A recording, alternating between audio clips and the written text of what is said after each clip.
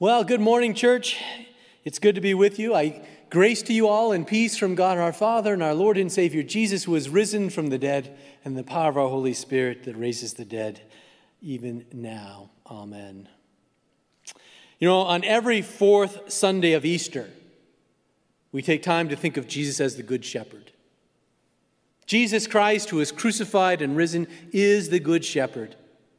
And the Easter message is that Jesus returns to us and will never let us go. And that assurance is not based on what we do or do not do, but what Jesus does in his role as the Good Shepherd. So it's not about us as sheep, but this is good news today about a shepherd that provides water and food and protection for each of the sheep. In Psalm 23, it reminds us that God is my shepherd. The Lord is my shepherd, our shepherd, who leads us to still waters, brings us to green pastures, restores our soul, comforts us with protection, feeds us in the presence of our enemies, and gives us a place to dwell in the house of the Lord forever. That is good news. Today's lessons are filled with more hope and encouragement. Let me remind you a little bit of what Nancy read today.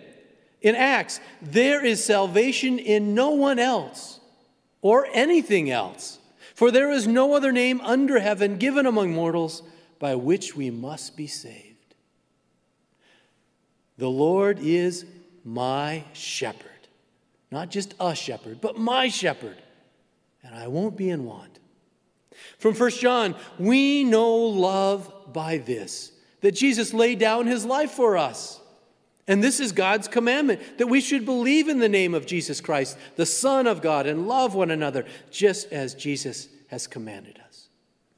And from our gospel, Jesus said in the Gospel of John, I am the good shepherd.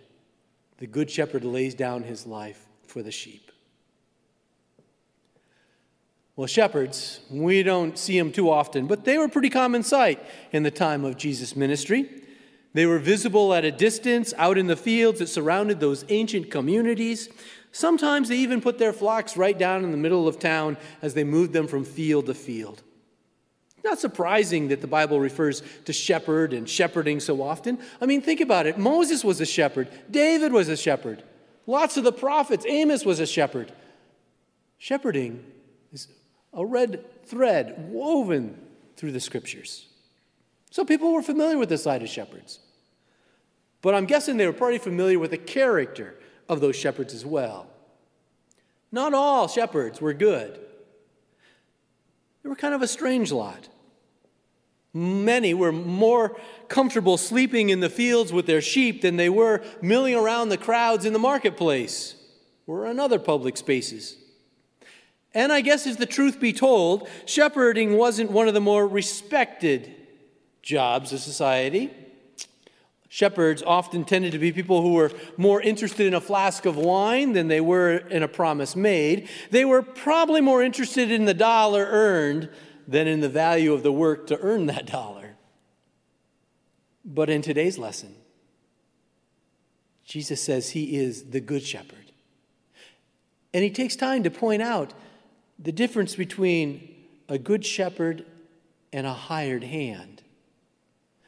And the difference becomes really important in the dangerous times.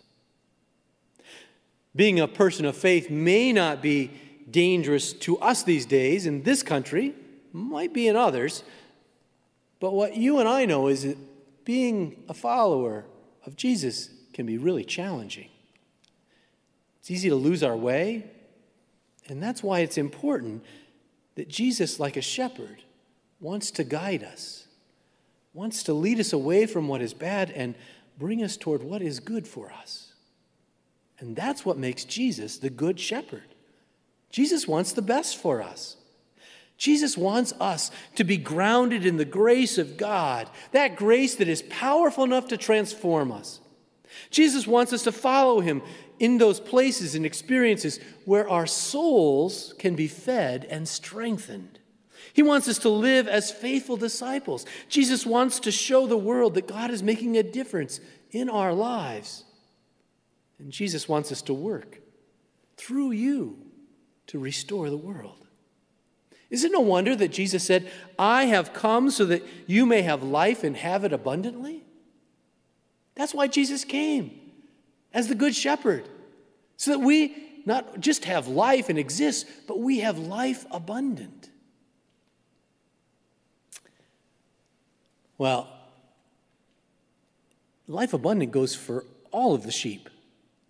I saw a video this week, and I thought it might be kind of fun to take a look at it. Let's see if it'll play for us.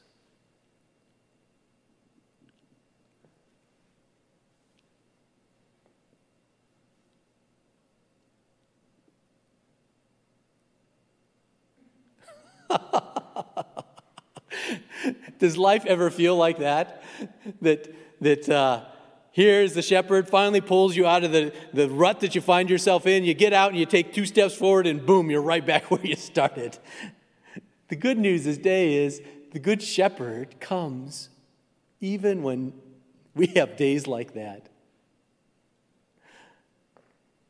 But the hired hands, on the other hand, the hired hands aren't out to destroy the sheep, but they just aren't committed enough to risk their lives for their flock.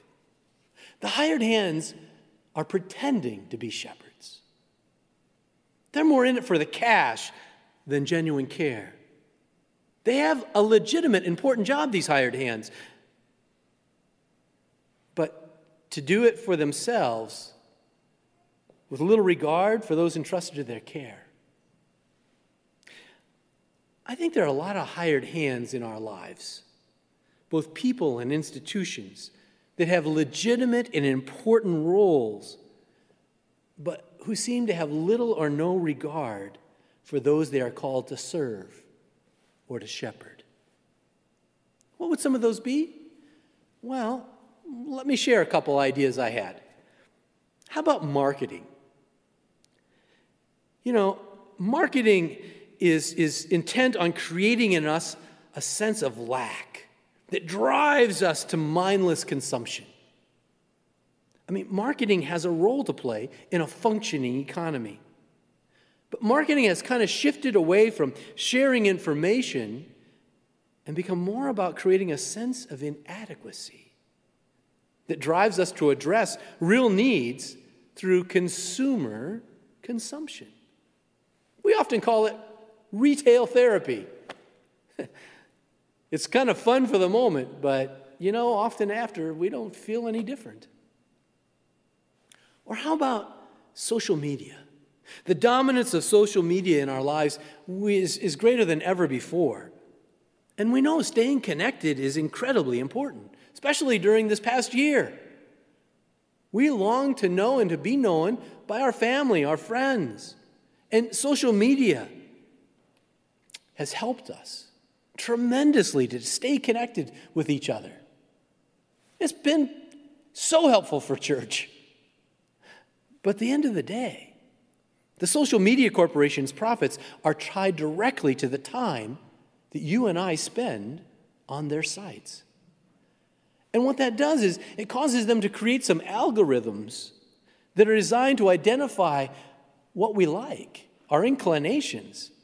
And those algorithms amplify that, which means, basically, we spend more time looking at content that has been exactly tailored for you and for me to keep staring at that screen and just to keep swiping so we can see the next one.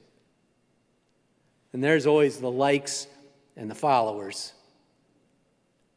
which don't always build us up, but often make us feel a little more insecure. Or how about government? Government is one of God's great gifts to us. It's an agent by which God cares for all of God's people. But in recent years, the emphasis is increasingly on inviting us to define ourselves in terms of what or who we're against rather than what or who we're for, as well as fostering a negative identity of the opposition that is too easily and quickly all about hate and sometimes violence. What all three of these hired hands have in common is the emphasis on self above others.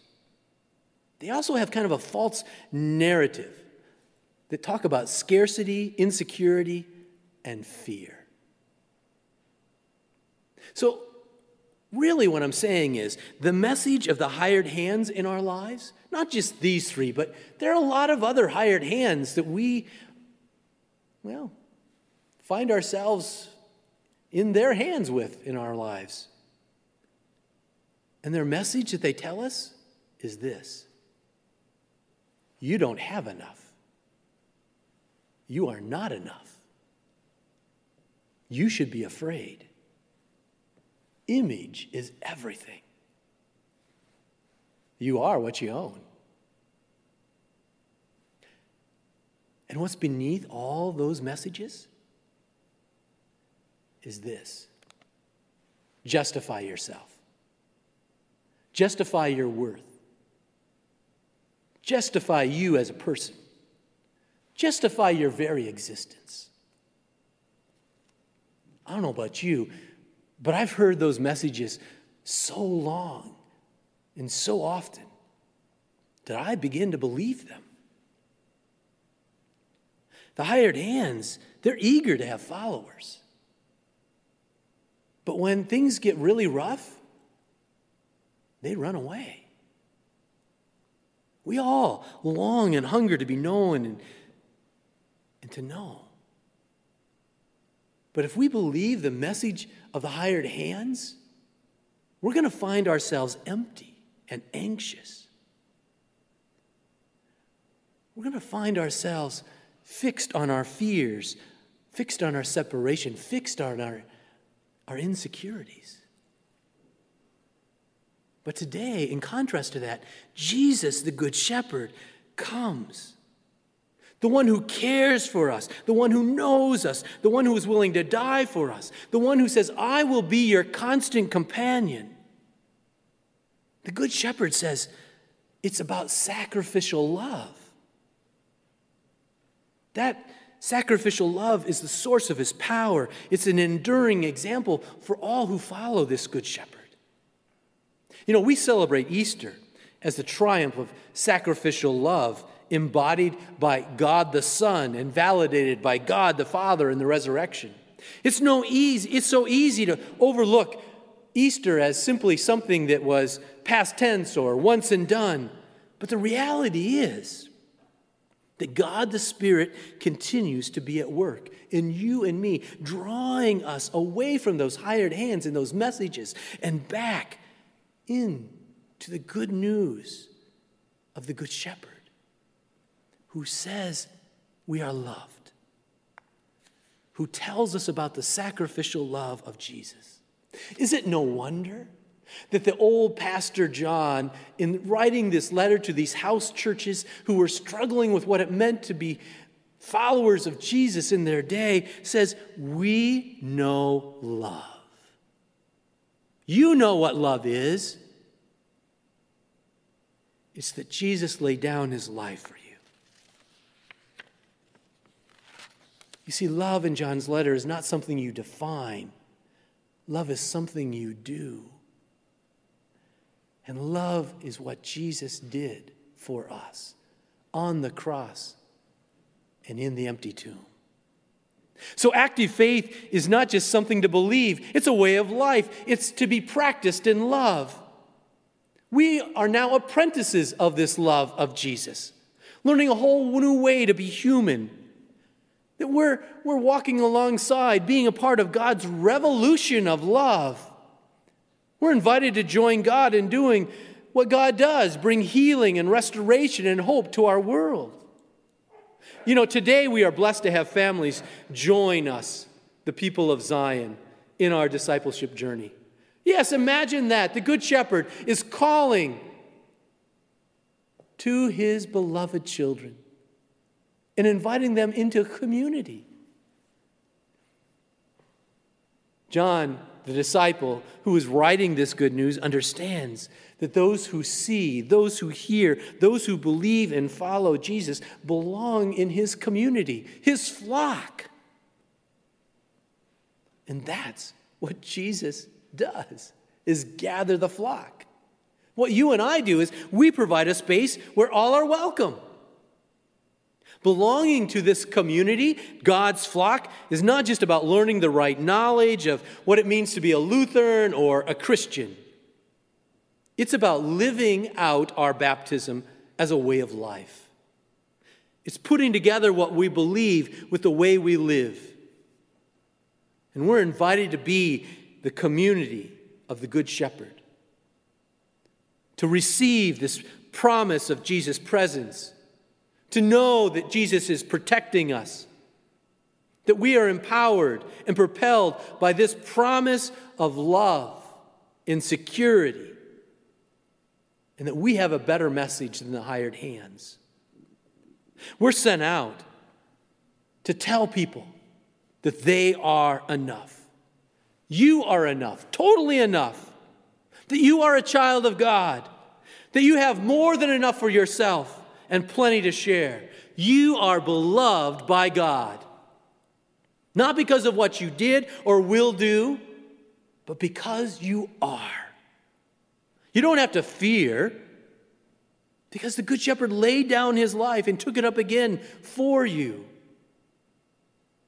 And now this God, this Good Shepherd, is with you and for you and will be with you forever. We're not in this life alone. The Good Shepherd who knows us, cares for us, nourishes us, promises to walk with us through any of the days, no matter how dark the valleys or they may be. When you and I hunger for connection in our society where so much is about us as individuals, we are called into this community. When we feel our loneliness and our isolation and our alienation and hopelessness gathering up inside of us, the Good Shepherd comes and meets those deepest yearnings by offering as an alternative all of our fears and separation and insecurities. You see, the good news is our God has come to be among us. Our God loves us deeply, knows us profoundly, walks with us through all times in our lives, no matter how long or how dark the valley. And the power, the presence, the promise of the Good Shepherd comes to you and to me this day. Do you hear it? Do you hear the voice of the Good Shepherd calling you by name, answering his voice? You see, our Good Shepherd is welcoming the sheep, inviting us to live into the hope and the dreams that God has for all of God's children. Maybe you need to hear that voice of Jesus again. He says, I am the Good Shepherd. I lay down my life for you. I pull you out of that pit, and you run a little bit and jump right back in. I will pull you out again. You know what real love is? Love is Jesus Christ laying down his life for you. God isn't just a shepherd. God is your shepherd, my shepherd. There is salvation by no one else. There is no other name under heaven given among mortals by which we must be saved.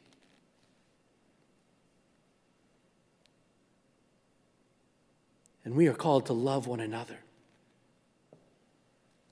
just as God in Jesus has loved us. The Good Shepherd is beckoning you. Can you hear him calling your name?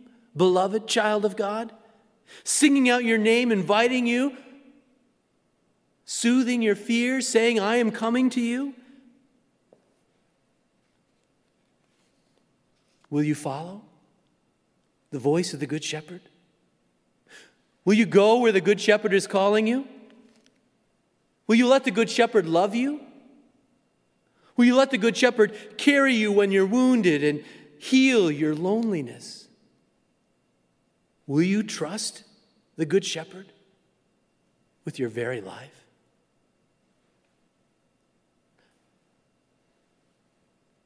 Today we have this promise. Surely, surely, the Good Shepherd's goodness and mercy will follow us all the days of our lives. and that we will dwell in the house of the Lord forever. Jesus says, I am the good shepherd, and I lay down my life for you. I love you, God says. And that love will never be broken. Thanks be to God that we have a good shepherd. Amen.